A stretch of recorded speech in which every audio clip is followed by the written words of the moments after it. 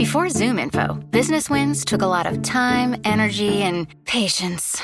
Now, Zoom Info helps you automate, scale up, and reach marketplace domination. Win faster at zoominfo.com. Zoom Info, how business goes to market.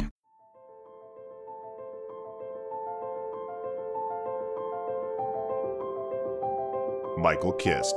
You caught me not listening again? Benjamin Solak. You never listen! It's the Kist and Solak Show, presented by SB Nation and Bleeding Green Nation.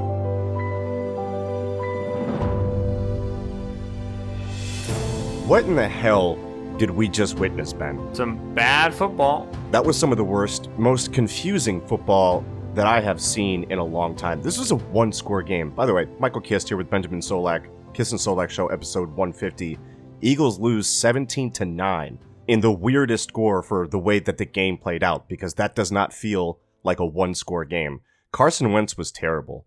The pieces around him were terrible. And even when Carson did get in a mini flow, just for a second, some boneheaded decision by the coaching staff or a fumble by somebody else completely derails what they had going on. And that's not to excuse Carson. Like I said, Carson was terrible. Probably his worst game that I can remember as a pro, maybe going back to the Cincinnati game from his rookie year. Because even in Carson's bad games, he hasn't turned it over like this and looked this terrible. I'm upset with where this team is, and I know they're not officially dead. We're recording this before the Cowboys-Patriots game. I know they're not officially dead right now. It feels like they should be buried right now. That was a frustrating game to watch. Ben, how you doing, brother? Are you ready? Okay, so everything is delicious. Are you ready? Yeah. So the Eagles kicked a field goal with 7 minutes, 29 seconds left in the first quarter. Their subsequent drives ended in a sack fumble from Carson Wentz. Mm-hmm. Interception, 3 and out, end of the half, fumble, 5 and out, fumble, turnover on downs. It would have been a 3 and out if they didn't go for it on fourth down. Interception. My God, man. And then Miles Sanders at the end, just like a perfect cap on the game. Right. Not taking the hand off. And I mean, it's hard to know what to take away positive out of this game. Let's play a game. Mm-hmm. The game is, we'll alternate saying the big questions, the big concerns that are circulating right now for Philadelphia. Okay. And then the other person will respond. Should Carson Wentz be benched? Right. So understanding Carson Wentz's performance against Seattle, and you can even fold in the performance against New England, is very important. Carson missed a swing pass to Miles Sanders. He missed a screen pass to Miles Sanders. He missed an outbreaking route to Zach Ertz. He missed a sit route, a curl route to Greg Ward. He missed a crosser, a mesh crosser to J.J. Arcega-Whiteside. Carson missed a lot of throws. If you've watched Carson for 3.5 years now and think he's incapable of being accurate enough to make these throws, I don't understand that. To me, I had a quarterback who for 3.5 seasons has successfully thrown swing routes, has successfully thrown screens, has successfully thrown hitches. 3.5 seasons. He's done it for 5 years in college. He did it for 2 years in high school. These are very easy throws, and he's missing them. Mm-hmm. So I have a quarterback who for every year he's been on the Philadelphia Eagles has successfully hit these throws, has hit them against tougher coverage, has hit harder throws, whatever. And the one thing that changed between then and now is the players he's throwing the ball to. And so you say, okay, well, Ben, he's missing them completely. Yes, but you can't use this game as compelling evidence that Carson Wentz can't throw hitches or can't throw crossers, because you have an overwhelming preponderance of evidence that he can. The missing easy throws is like the least concerning thing on the planet for me, because bad quarterbacks, like objectively bad quarterbacks, hit good, easy throws. They miss the hard throws, and they can't push the ball down the field, and they have bad pocket presence, and they have bad ball security, and they throw interceptions, whatever. So if you want to make the case that Carson has been a bad quarterback, don't use the missing of easy throws. It doesn't matter to me at all. Every bad quarterback on the face of the planet makes those. So Carson missing them doesn't tell me he's bad. It tells me that he and his receivers are nowhere near on the same page. The J.J. Arcega-Whiteside pass was right between Arcega-Whiteside's 1 and 9. And then Arcega-Whiteside hopped to the side right as Carson was releasing it. Carson and Arcega-Whiteside have not thrown that route in live game before. It's also a double clutch from Carson as J.J. is objectively open coming across, which is a big problem. Not just missing the throws, but the indecisiveness, the pocket management that comes along with that, the lack of trust that he has to the point where it's paralyzing Wentz's mental process. That's the bigger concern for me. So we have Carson like missing Greg Ward on a third down. I'm really not. I just don't. I don't care. I thought they had a confused landmark on that one myself. Right. Like I get it. The guy was just activated. I get that. Like he let that go. He didn't double clutch that one. I'm more talking about like Wentz has an open guy, double clutches it, and then throws it, and then he's all out of whack. And, right. It's inaccurate and whatever, which seems to be happening in these last 2 weeks. I've never seen him double clutch as much in these last 2 weeks than I have, like, for a significant stretch of time. Right. So, again, this circles back to, like, I mean, if you've just... But this is the reality right now of who he's playing right. with. That's not going to change very much for the duration of it. And number one, I want to make clear, I'm not saying bench Carson Wentz. What I'm saying right now is Carson Wentz is very much in his own head right now. And it has a bit of that quicksand feeling to it. It's hard to imagine him getting out of it because it's been so bad from him. Mm-hmm. Carson missed Greg Ward. They're clearly not on the same page. I don't care. He's really not going to throw it to Greg Ward very much more in the rest of his life, regardless of how well Greg Ward is playing. And I also know that Carson is physically and mentally capable of throwing the 8-yard sit route. I've seen it happen 3 bajillion times before. It's worth noting that Carson threw like many beautiful right in stride between the numbers breaking routes in this game. It wasn't like a complete mess. Okay, so what is concerning? Well, what is concerning is what's been concerning since the rookie year, since 2017, which we didn't want to talk about in 2017. And everybody who's all up in a tizzy about how bad Carson is and how bad the offense is and how you can't blame the receivers. Well, in 2017, when we were hawking this dude as MVP, because he was putting up gaudy numbers, Eagles were winning football games, I'm here to tell you, he wasn't moving his feet in the pocket. Yeah. He was unsafe with the football. Mm-hmm. I always remember that Washington scramble, right? Where he like disappears inside the pocket for a second and then he bursts out and he converts on 3rd and 10. It's just a bad play. He just should have gotten out of the pocket, but he didn't. And then he survived and he makes a spectacular play. But like from a personnel evaluation, from a decision-making standpoint, it's a bad football play. And he made it good because he's enormously talented. But holding the ball with one hand, inviting sacks, being locked in on his first read, not moving his feet. This has been here from the beginning. From day one. Yeah, and this goes into my point that the smaller things get magnified because the big plays aren't being made by Carson and by the receivers as well, which is true. It's hard to like push those concerns aside when it feels like they're getting worse as we go along through this process, even with the context available. Well, this is what we talk about with supporting cast around him, but then also Carson getting into his own head, right? Mm. You know, you go to the Trey Flowers interception in the 4th quarter. Carson's looking at, he's in an empty set. He thinks he's got cover two. Yep. Flowers initially stems like he's got cover 2. Carson's sitting on his first read. He wants to honey hole Jordan Matthews for 15 yards between the safety and the corner. Flowers does a nice job flipping his hips, gaining upfield, so it's cover 2 sink. He's not playing the flat because they know there's going to be no threat to the flat. Right. They're allowing Flowers to sink underneath that route. Carson still throws it. It's intercepted. Could have come off it. You know, the one Miles Sanders, like, Miles Sanders open on the swing route. Carson wanted to go beyond the sticks. Want to know why Carson wanted to go beyond the sticks? Because the Eagles are constantly handing the football off behind the line of scrimmage on 3rd down, and they don't pick it up. More on that later. Yeah. But anyway, so Carson tries to go beyond the sticks in man coverage, ends up getting sacked because 4-man pressure gets there immediately, right? Could he have taken Sanders? Sure, but he doesn't because he's trying to get the ball down the field. Okay. So what if you want to be concerned about Carson Wentz long term, which I think I'm 6 more games of this away from getting concerned about Carson Wentz long term.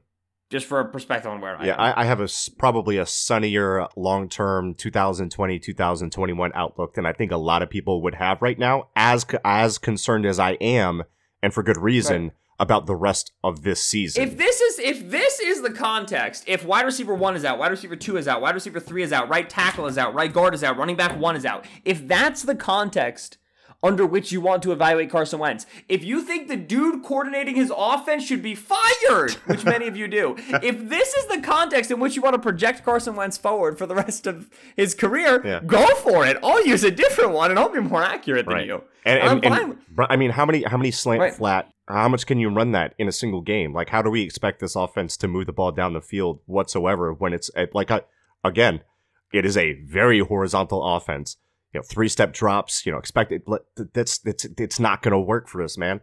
It's just not. And like you said, it's hard to extrapolate what you saw over the long term when the situation that you just mentioned, the situation in the New England game, is not going to be the long-term living situation for Carson Wentz. The problem is, right now in front of our face, we have a quarterback that looks like is mentally unraveling before our eyes. What's the solution? Okay, so how do you, in the immediate time frame, get better play out of Carson Wentz? I was going to say an offseason, but immediate time frame, I'll in the let you immediate time tackle frame. that Well, one. like, if the Cowboys lose to the Patriots, Mm-hmm. the Eagles have 5 games left against the Dolphins, the Giants, the Redskins, the Giants, and the Cowboys. They pretty much have to win all 5 if they're going to win the division, which we expect them still to win the 4. I still very much expect them to do that. But then you have this 5th one against Cowboys, which matters. So the immediate time frame, how do you get better play out of Carson Wentz? The number one and easiest answer is just very simply get Alshon Lane and Jordan Howard healthy. Get That's healthy, not yeah. hard, right? And again, circling back to the point I was making, Carson Wentz played badly. You can go and find other games in which Carson Wentz played badly and with the starting quarterback played badly.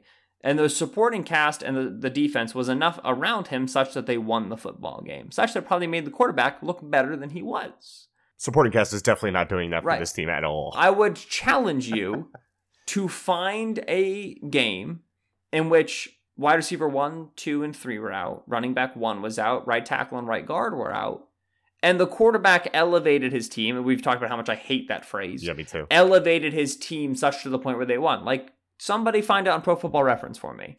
Because, and this goes back to calibrating expectations we talked about last week, teams missing 6 out of 10 non-QB starters typically lose. At the very least, are really bad on offense. Right. So, calibrating expectation. You know, when we talked about this game on Thursday and Friday, we thought Aguilar and Alshon were playing. Doug thought Aguilar and Alshon were playing. Doug told us on Friday Alshon and Aguilar were playing. Yeah, let's talk about that, because that's what a weird quote. This is Doug when being asked on Friday about the status of Nelson Aguilar and Alshon Jeffrey. Quote, "They're both trending, I guess that's the word of the day, in the right direction.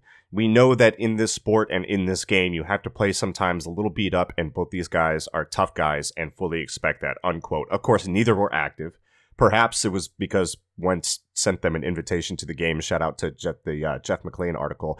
Like, the disconnect between what Doug says and what is reality about these injuries is wild, and that quote just sets up those two guys to look bad. I don't think it's a huge deal as an isolated thing, but it's like drops of the water that continue to fill an already overflowing bucket that points to a fractured relationship between like Wentz and Alshon. And of course, Nelson, you know, we've had a hard time buying into that injury this entire time. Not that he's faking it, but rather that they made him a healthy scratch, because he's obviously going through some things right now that could be bigger than football. I don't know. I'm not a psychologist. I don't know these things. But at the same time, you're talking about a team that looks completely unprepared for what they should have known were going to be players that were inactive on game day. I mean, that's what the game plan looked to me. And they've been caught off guard by this multiple times. They were caught off guard by it coming out of the bye. I don't get it. I saw something very funny. I forget who tweeted it, so I won't put this person on blast. But, you know, the moral of the story being, like, injury is very difficult to predict. Like, you know, the idea that the Eagles are, like, ignoring injury signs is, to me, hokum, because it's very hard to predict injury. Players who are Iron Men are due for an injury. Players who are injured are injury prone. It's a violent game. People get injured. Yeah. The Eagles are very unhealthy. And what I'm saying is, you had a whole bye week. You didn't realize that guys were going to be out. You had this entire Right. week, and it looked to me. So it's either that they were caught by surprise that Alshon wasn't going to play. I mean, Doug is out here saying he expects Nelly to play. Neither of them play. Was the game plan that bad because they expected those two to play, or is the game plan that bad? Period. So either way, I'm concerned. No matter how you slice it. Right. Which that's the other thing that's like interesting to me is when the Eagles lose Alshon and Aguilar, which Aguilar being lost, net positive, net negative, there's no way of knowing. Not like the passing game dies, but like they lose Lane and they went to a completely different rushing attack than they've typically done in the first half. They came out in the second half and went back to concepts that have worked for them historically. And Mike, get this, they ran the ball better. You know, they didn't have a guy playing right Right. tackle, hasn't played right tackle since he was 14. which Dillard was so bad at right tackle. Oh my gosh, He was awful.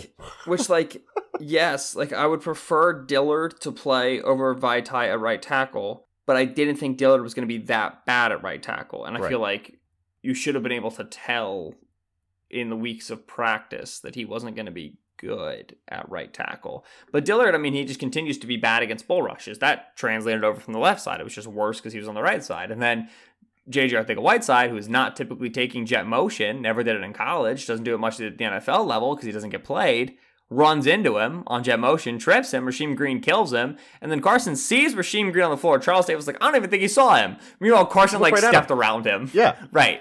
Unbelievable. Carson decides to drop the ball in one hand while Rasheem Green is on the floor. Hey, brother, pick it up. Right. And What? Yeah, that brings us back to where we were on Carson. Yeah. If you want to be concerned about Carson long term, don't point to a missed throw to Greg Ward. It's not a compelling case to me at all. Yeah. And I don't think it's compelling to anybody who's serious about this. Can we go back to the offensive line for just a second? Because I want to talk about that stupid fumble that they had where coming out of the half, they finally get some sort of semblance of a drive going. This is my favorite play of the game. Yeah. They get some semblance of a drive going. Wentz starts to get into a flow, which is big for him. Like, you know, and I'm not saying he was balling out or anything like that, but when you're a quarterback that's in a mental rut like that, small wins start to pile up and you can get out of that. And that's what was happening with Wentz. He was playing better. Right. He was getting in rhythm. Very important.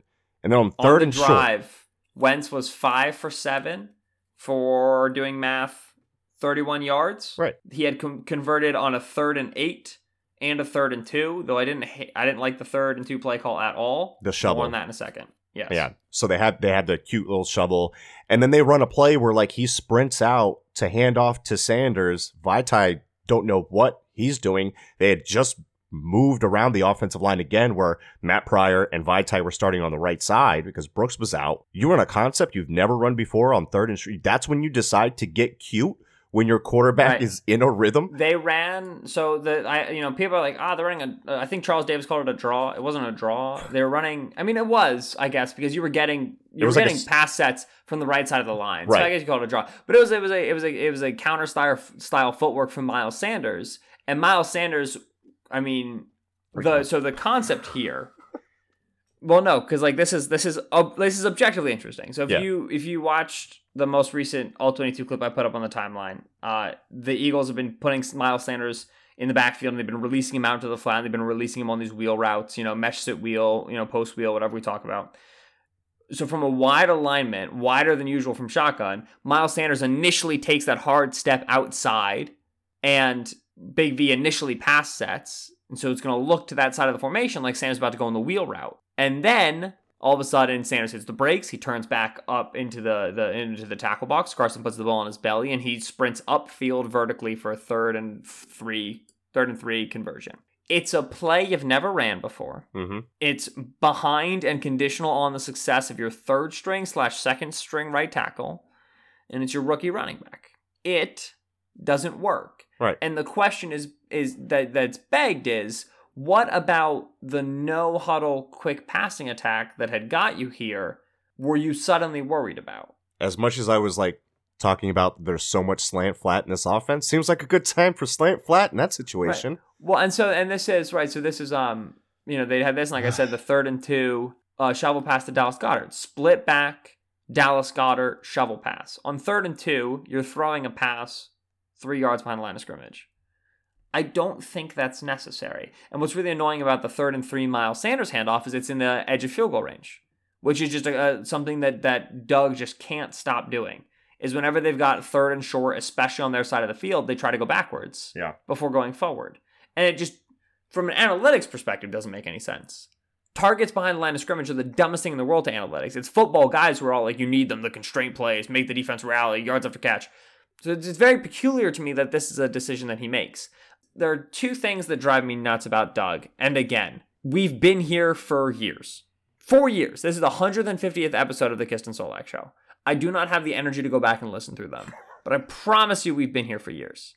1, plays behind the line of scrimmage on 3rd down. And then 2, designs on the screen game drive me up the wall. And people don't agree with me on this. I know that you don't feel strong about this as I do. But like they try to do another one of the like play action Miles Sanders, Dallas Goedert screen passes where as long as the linebacker doesn't, go running away, he's going to accidentally end up exactly where the play is. Uh-huh. Play action to a screen pass that's not to the running back makes no sense. You just asked defenders to stay in the box to run a screen pass at them. It doesn't work. It works once out of every 5 times for 40 yards. But the other 4 times is a 4-yard loss, and that's a huge difference. So those are the 2 things that drive me crazy about Doug. Both of them showed up in this game.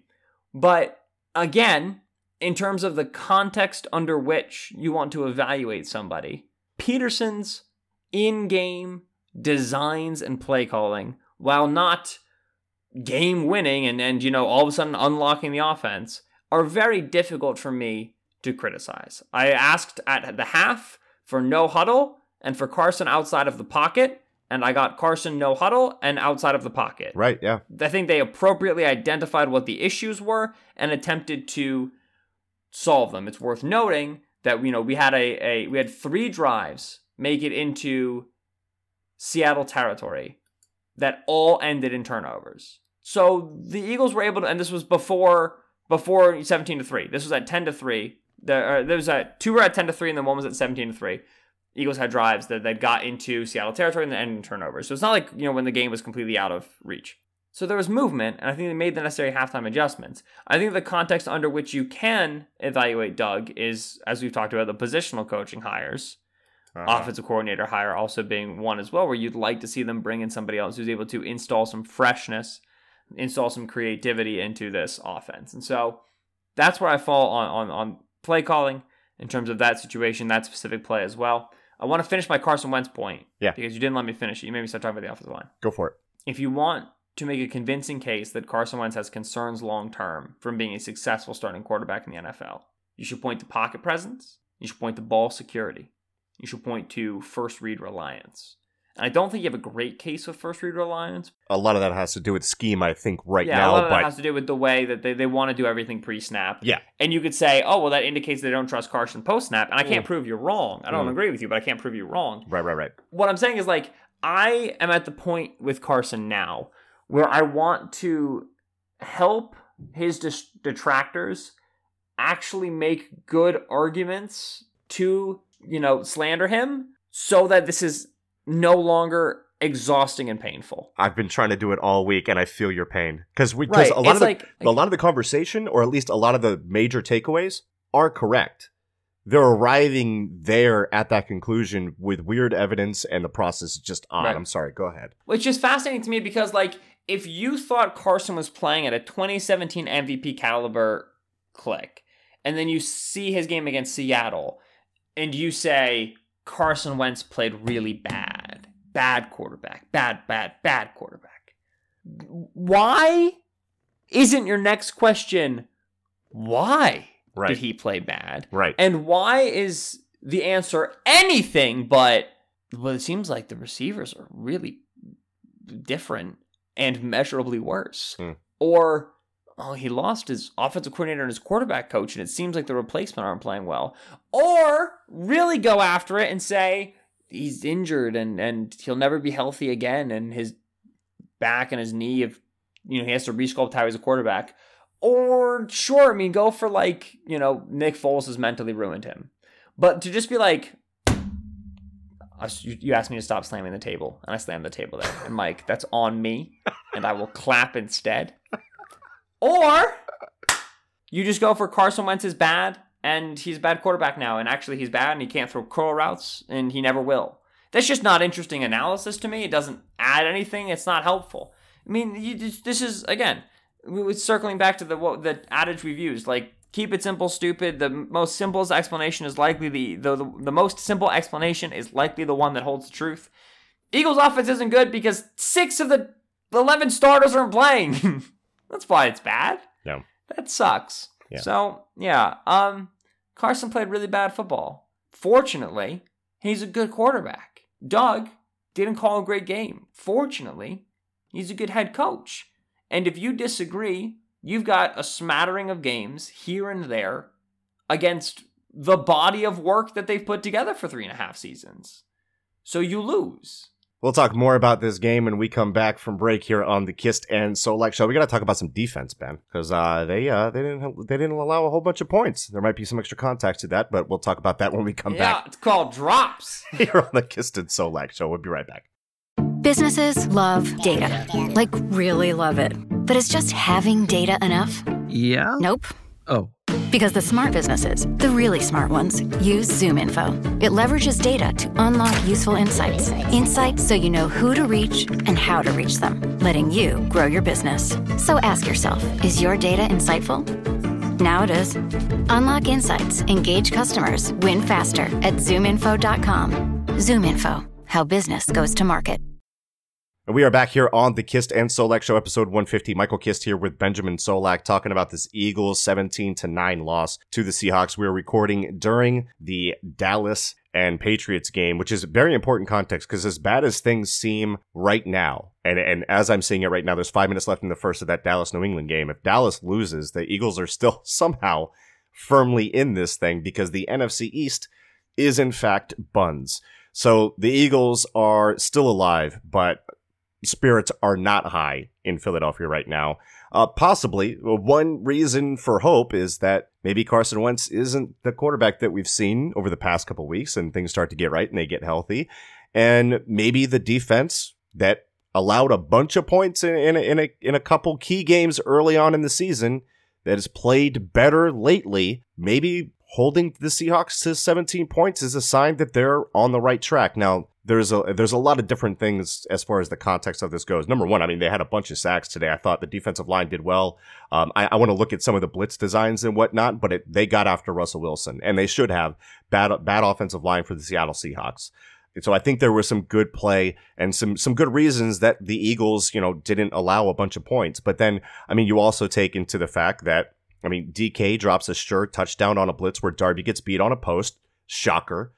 Another one, Wilson sails one that's wide open in the end zone. That's also early in the game. Later, DK just doesn't collect one on a diving 3rd and 11 catch where he burns past Jalen Mills' best plays in this game were DK Metcalf dropping the football. Jalen Mills flexing after DK Metcalf dropping the ball, and I'm not even being sarcastic here, is like my favorite thing about Jalen Mills. There is nothing you can do to this guy to shake his confidence. And I know that's like a bit with him. Like, he's confident no matter what, and he's always going to celebrate no matter what happened. He got beat a bunch of times in this game, man.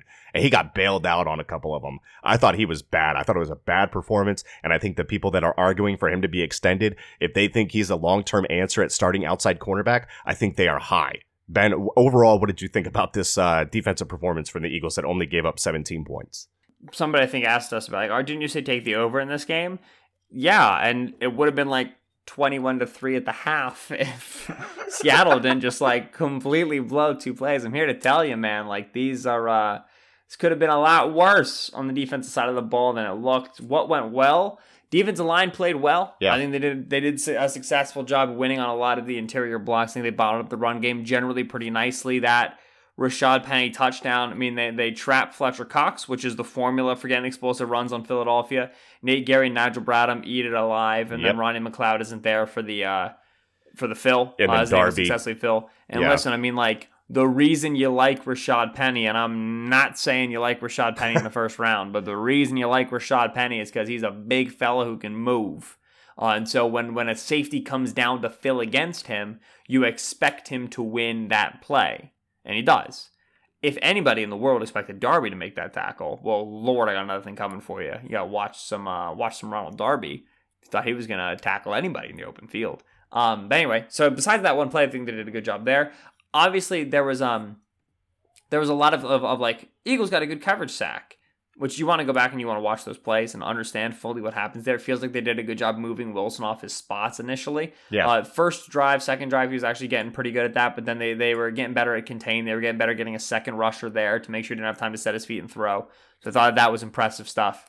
And then, I took the Mickey out of Mills there, but it seems like Mills and Darby generally didn't have world-ending games. And so, again, we're going to have to watch back and see how good those individual performances were, but generally, I thought that Metcalf and Gordon were going to be able to kill us on a way they were not able to do. And so that was what was impressive for me for the defense. I think what's the most impressive thing is the resiliency of constantly getting out there on the field and keeping this game alive and close. They had a very found a way sort of a game, which obviously the offense didn't do the second half of that job, but they were constantly big plays, big moments, late downs, keeping things close. And that's all you need from your defense at home when your offense is completely sputtering, is you're like, listen, just keep us alive until we get this right on the offensive side of the ball. Unfortunately, it took too long for Philadelphia to do so. And there was a ton of turnovers that put them in bad situations. And like you said, there was a run of drives where the Eagles weren't doing anything offensively.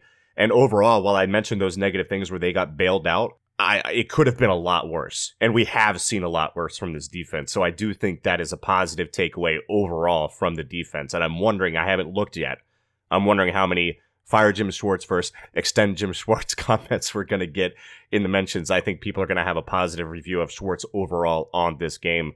Ben, what do you think of the, what was it, the flea flicker type deal, the throwback pass? And then I don't know what McLeod was looking on that. I thought McLeod was up and down. He missed the tackle on Penny. He got burned on the flea flicker from who caught that one? Malik Turner. Yeah, Malik Turner. Which, again, speaking of, I've now brought up Charles Davis saying things on the broadcast 3 times. Charles Davis said that McLeod recognized it. I disagree.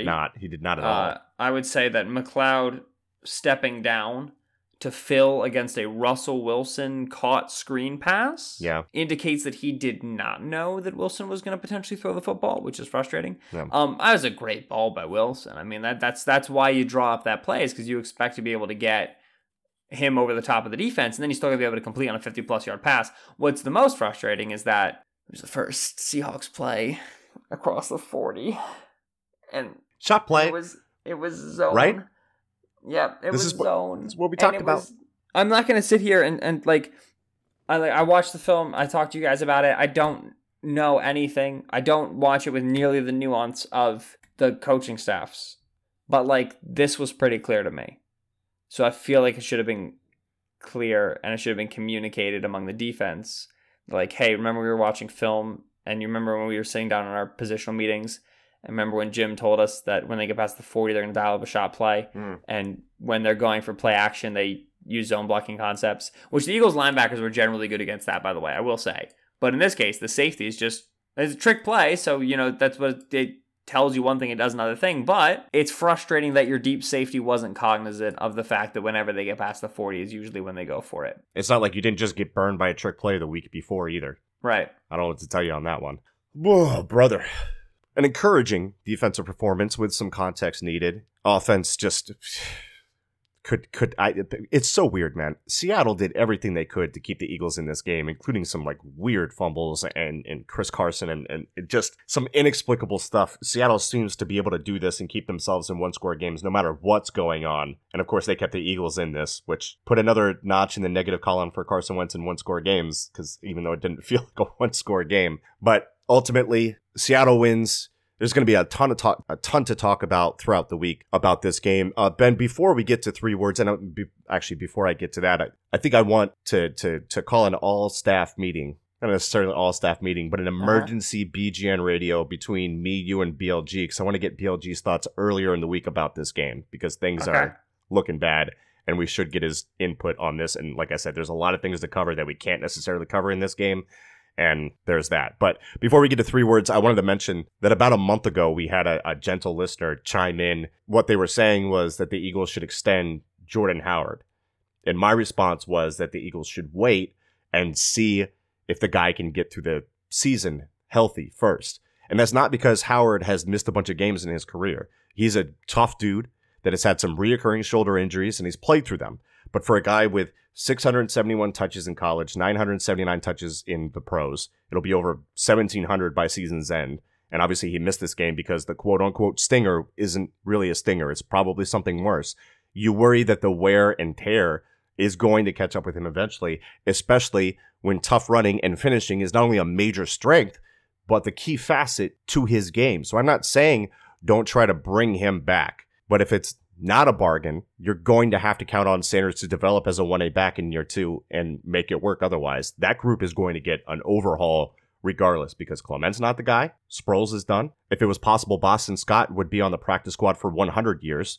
Who knows about Jay Ajayi, who I think is their Howard insurance policy, and that's why they added the special language to his contract so they can match whatever offer he gets in free agency. But the point here being, Howard has been better than expected, but let's not dump cash into a position where you can find guys like him or Kenyon Drake at cheap value like day 3 pick swaps in the trade market and in the bargain bin in free agency. You can take the Colts approach to building a backfield and be perfectly fine like they are. And before anybody says, well, look at what the Eagles had at the running back position last year. Well, yeah, Sproles got hurt and we're relying on an older player. Ajayi got hurt. Go cheap, go young. And look, Howard's young, but he has a ton of touches. If he's cheap, sure, go for it. If not, sayonara. Right, that's the sad thing, because like there's always Howie and team building takes after this, and like if there was a way to build a team that was consistently and yearly competitive, number one, it would involve Bill Belichick, and number two, it would probably look like back-to-back playoff berths,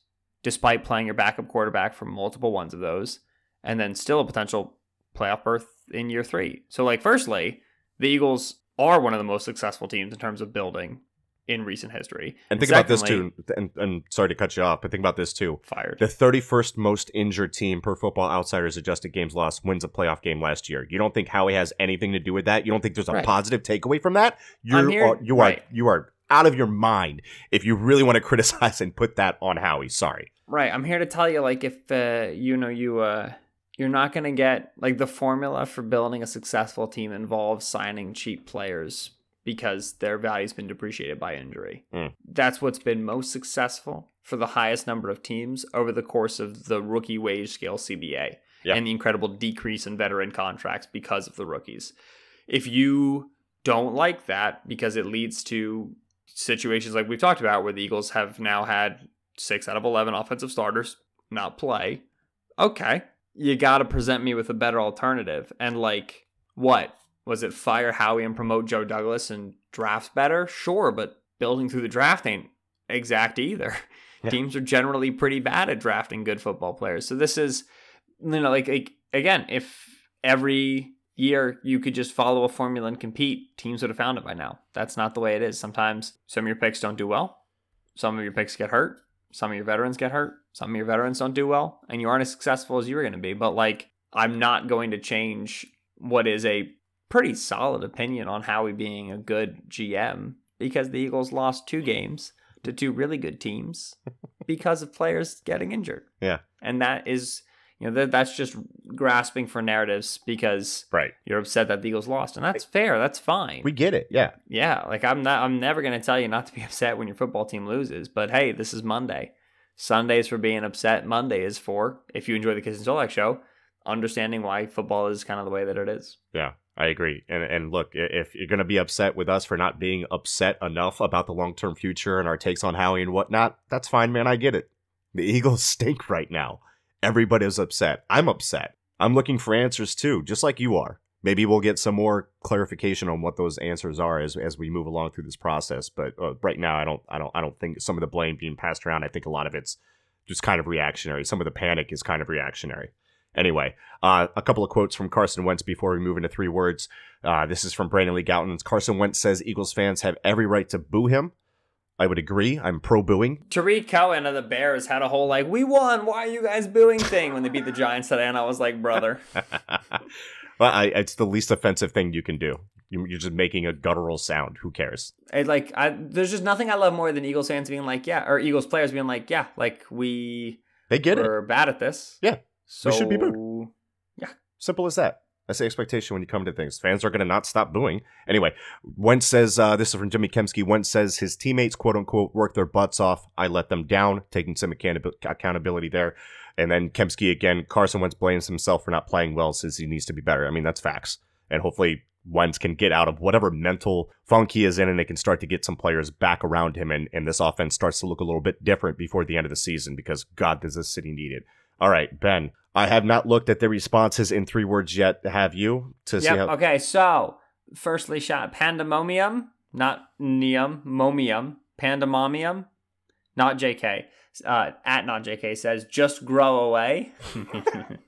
He has 18 followers, not to put him on blast, and 21 likes, which I think is a great ratio. Okay. And our first significant rules break of the day, at Shrike Lightning, Chronophasia JK, says, bring on 2020, and in a subsequent tweet says, fire Mike Groh, and in a subsequent tweet says, Carson's overrated, and in a subsequent tweet says, defense is improving, and in a subsequent tweet says, Dougie is bad. We are not going to read your responses if you break the rules, and having more than 3 words is breaking the rules. That's we are not 15 going to words! Do it. Yeah. I think I can't multiply 3 by 5. Yeah. We're only reading this to point out that this is breaking the rules and that we're not going to read it again. Never. Speaking of which, Liam Day, @_Liam Day, says, please, your mother of God, fire Groh. We're not going to read those either. That's breaking. Can't just take away spaces. I can figure you out. Nice try. Yeah. Alex Rizzo, longtime listener @JRizzo, says, fire someone now. Question for you, Ben. Who would you fire if you had to fire somebody on the coaching staff? Who are you firing right now? Walsh. Carson Walsh? Coach. Oh, yeah. I mean, I think when Doug and Groh had to get in. Imagine, like, this is my favorite thing is, like, okay, so the Eagles have now lost their last 2 games, and they're 5-6, and they lost 2 straight at home. Let's go back to, like, 1 month ago. Eagles just gave up 38 to the Vikings and 37 to the Cowboys. Can you imagine if we were like, defense kept us in against the Seahawks, but we should really, Carson's playing bad. We should really consider firing the offensive coordinator and the wide receivers coach. You know what I mean? Like, that's why, like, right now, who would you fire? The answer would have been different for a lot of people 1 month ago, which, kind of speaks to how we ride the roller coaster of the season. Right. Andrew Jarbola has a solution, though. @AJ Jarbola says, fire the entire staff. Ooh. Which probably wouldn't work too well, because then you'd have to hire a new one, and they'd be worse. Here is the next level of Jim Schwartz takes in 3 words, because we usually have fire and extend Jim Schwartz. Like, yes. those are the 2 takes. Chris Clark @Mr_Clark14 says, Schwartz for HC. Schwartz for head coach? I had to read that one. That is a spicy meatball right there. David Tomei @D_Tomei says, Caldwell, Gruden, please bring up Jim Caldwell and Jay Gruden, 2 candidates for potential offensive coordinator. I also like Greg Burton @Sentans19 says, fire fumble coordinator. Which, I like that. Yeah, Eagles had 3 fumbles. Speaking of which, Dallas Goedert fumble. Defense is allowed to make good plays. Hey, sucks. Put him on blast. Why are we talking about this? Put him on blast. Why are we talking about this? Because BLG and John Stolnis thinks Dallas Goedert's bad. And Goedert was supposed to break out in year 2, right? This is the whole thing. Well, okay. Right now, his catches per game, his catch percentage, catch per target, is massively down. 75% in year 1 to 63.2% in year 2. Besides that, he had 44 targets in year 1. He has 38 right now. 33 receptions in year 1, now 24. He's averaging 10.7 instead of 10.1. He had 4 touchdowns then. He has 4 touchdowns now. He's averaged 21 yards per game then. He's averaging 29 yards per game now. So if you want to make him break out, I would say target him more. Would be my proposal. Because right now he has 38 targets across the course of this season. Been healthy for every single game. Eagles use 12 personnel more than any other team in the league. Nelson Agholor's got 63. To me, if you want a breakout statistical performance from your second round pick from last year, I would target him more than a really bad football player who you continue to indulge. Yeah. That's just me. So, like, I don't know, when Goedert catches a quick, tight end screen, takes it for 13 yards, is carrying a defender, and then Quandre Diggs, an objectively good football player, comes in and makes an objectively good football play. Mm-hmm. Like, it sucks, but I don't blame Goedert for it. You're in a spot where you have to get every single yard you can. If I may, with BLG and John Stolnis, who I love very dearly, yes, the decadence, the indulgence, the luxury of complaining about Dallas Goedert. It seems got 95 bajillion different things going on, and yes, Goedert fumbled the ball. Right. It's the 12th most heinous play that occurred for the Eagles offense in this game. So no, I get it. Goedert's he's had drops and he's got fumbles. Yeah. And those suck, and you should get rid of them in order to be better. But also, good football player. Yeah. Objectively. I don't like that you made me put them on blast. I'm not comfortable with that. But by the way, second quarter now, New England is up 10-0 on Dallas. 12:46 left in that. So this might age by the time that we put this out. But you have the get-rightiest game of all get-right games against the Dolphins next week. Right. And then you have the Giants and the Redskins. And now the thing about the Giants with Daniel Jones and the Redskins, who just beat the Lions with Dwayne Haskins, is that these teams are going to want to beat you a lot because you're a division rival and because they want to get their rookie quarterbacks kind of indoctrinated into the rivalry and so on and so forth. So like those aren't going to be gimme games. So the Eagles are much better roster wise, assuming people are healthy, against them, right? So, okay, the Eagles look like they suck right now. All right, well, here's how their season has gone so far, by the way, win-loss wise. They beat the Redskins, lose to the Falcons, lose to the Lions. Beat the Packers, beat the Jets, lose to the Vikings, lose to the Cowboys. Beat the Bills, beat the Bears, lose to the Patriots, lose to the Seahawks. So really, we're definitely in line for another 2 wins. Yeah, we're on the low point of the seesaw has slammed one way. Yes. I think what Ben is saying, we're due for a seesaw slam on the other side. But anyway, how could this team possibly beat the Cowboys? Well, they're going to come into the Cowboys game on a 3-game winning streak. I believe that pretty strongly. And the Cowboys have a unique ability to have inexplicable games. And it's but you're going to be feeling pretty good. Carson's going to be playing better. Offense is going to be healthier than it was. And you're going to be remembering a bad loss that you had to them, an embarrassing loss in the middle of the season. And you're going to be fighting for the division, assuming the Cowboys lose to the Patriots. So, you can't tell me we're not going to be able to script the narrative for an Eagles win in that game. We're going to be able to. Anyway. Yeah. I mean, Eagles went to the playoffs last year. They had 0.01 chance of going. After we beat the Bears and it was on the bye week, you and I sat here and we said, okay, the Eagles are 5-4. They got to beat the Dolphins, Giants, Redskins, Giants. That puts you at 8-4. Mm-hmm. Then it's win one of the 3 against Dallas, New England, and the Seahawks.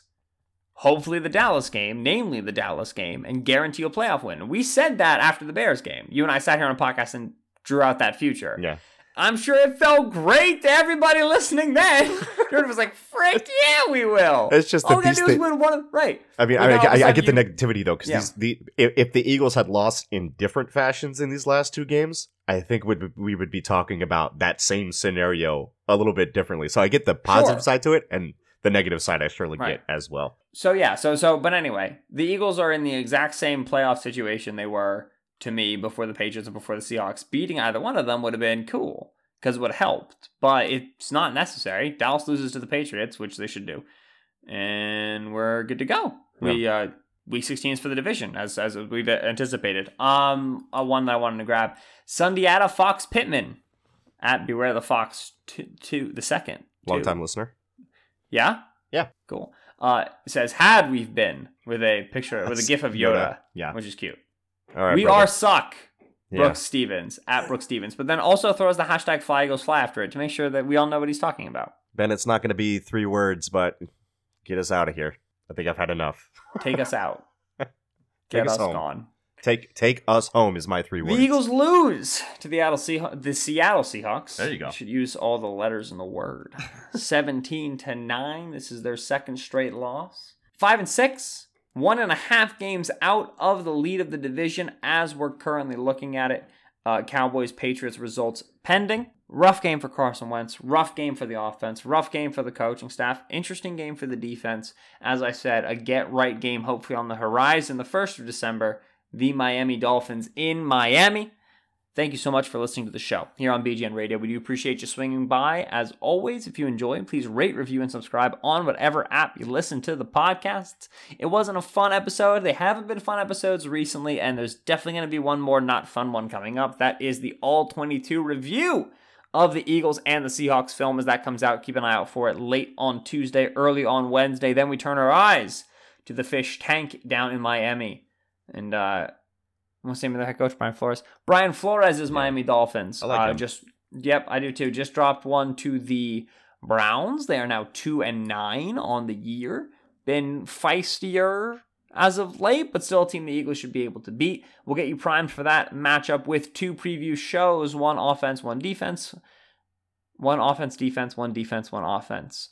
He's been Benjamin Solak on Twitter, at Benjamin Solak. I've been Michael Kist on Twitter, at Michael Kist NFL. That's Kist. Thank you so much for watching. We will listening. You don't watch podcasts. You listen to them. We will catch you later this week. One last note before we get out of here. I just saw Jimmy Kempski tweeted out that Wentz left the locker room, right hand heavily wrapped. Dr. David Chow at Pro Football Doc says lack of wrap on hand or thumb, doubt significant injury. So some news there, but... So 100% he's just pulling an Aguilar after the Patriots game, but that's fine. I didn't hate it when Aggie did it. I don't hate it when Carson did it. We all we got. Listen, Doug should be walking out there with a cane right now. We all we need. No, I turned my ankle on the sideline. Fly, Eagles, fly.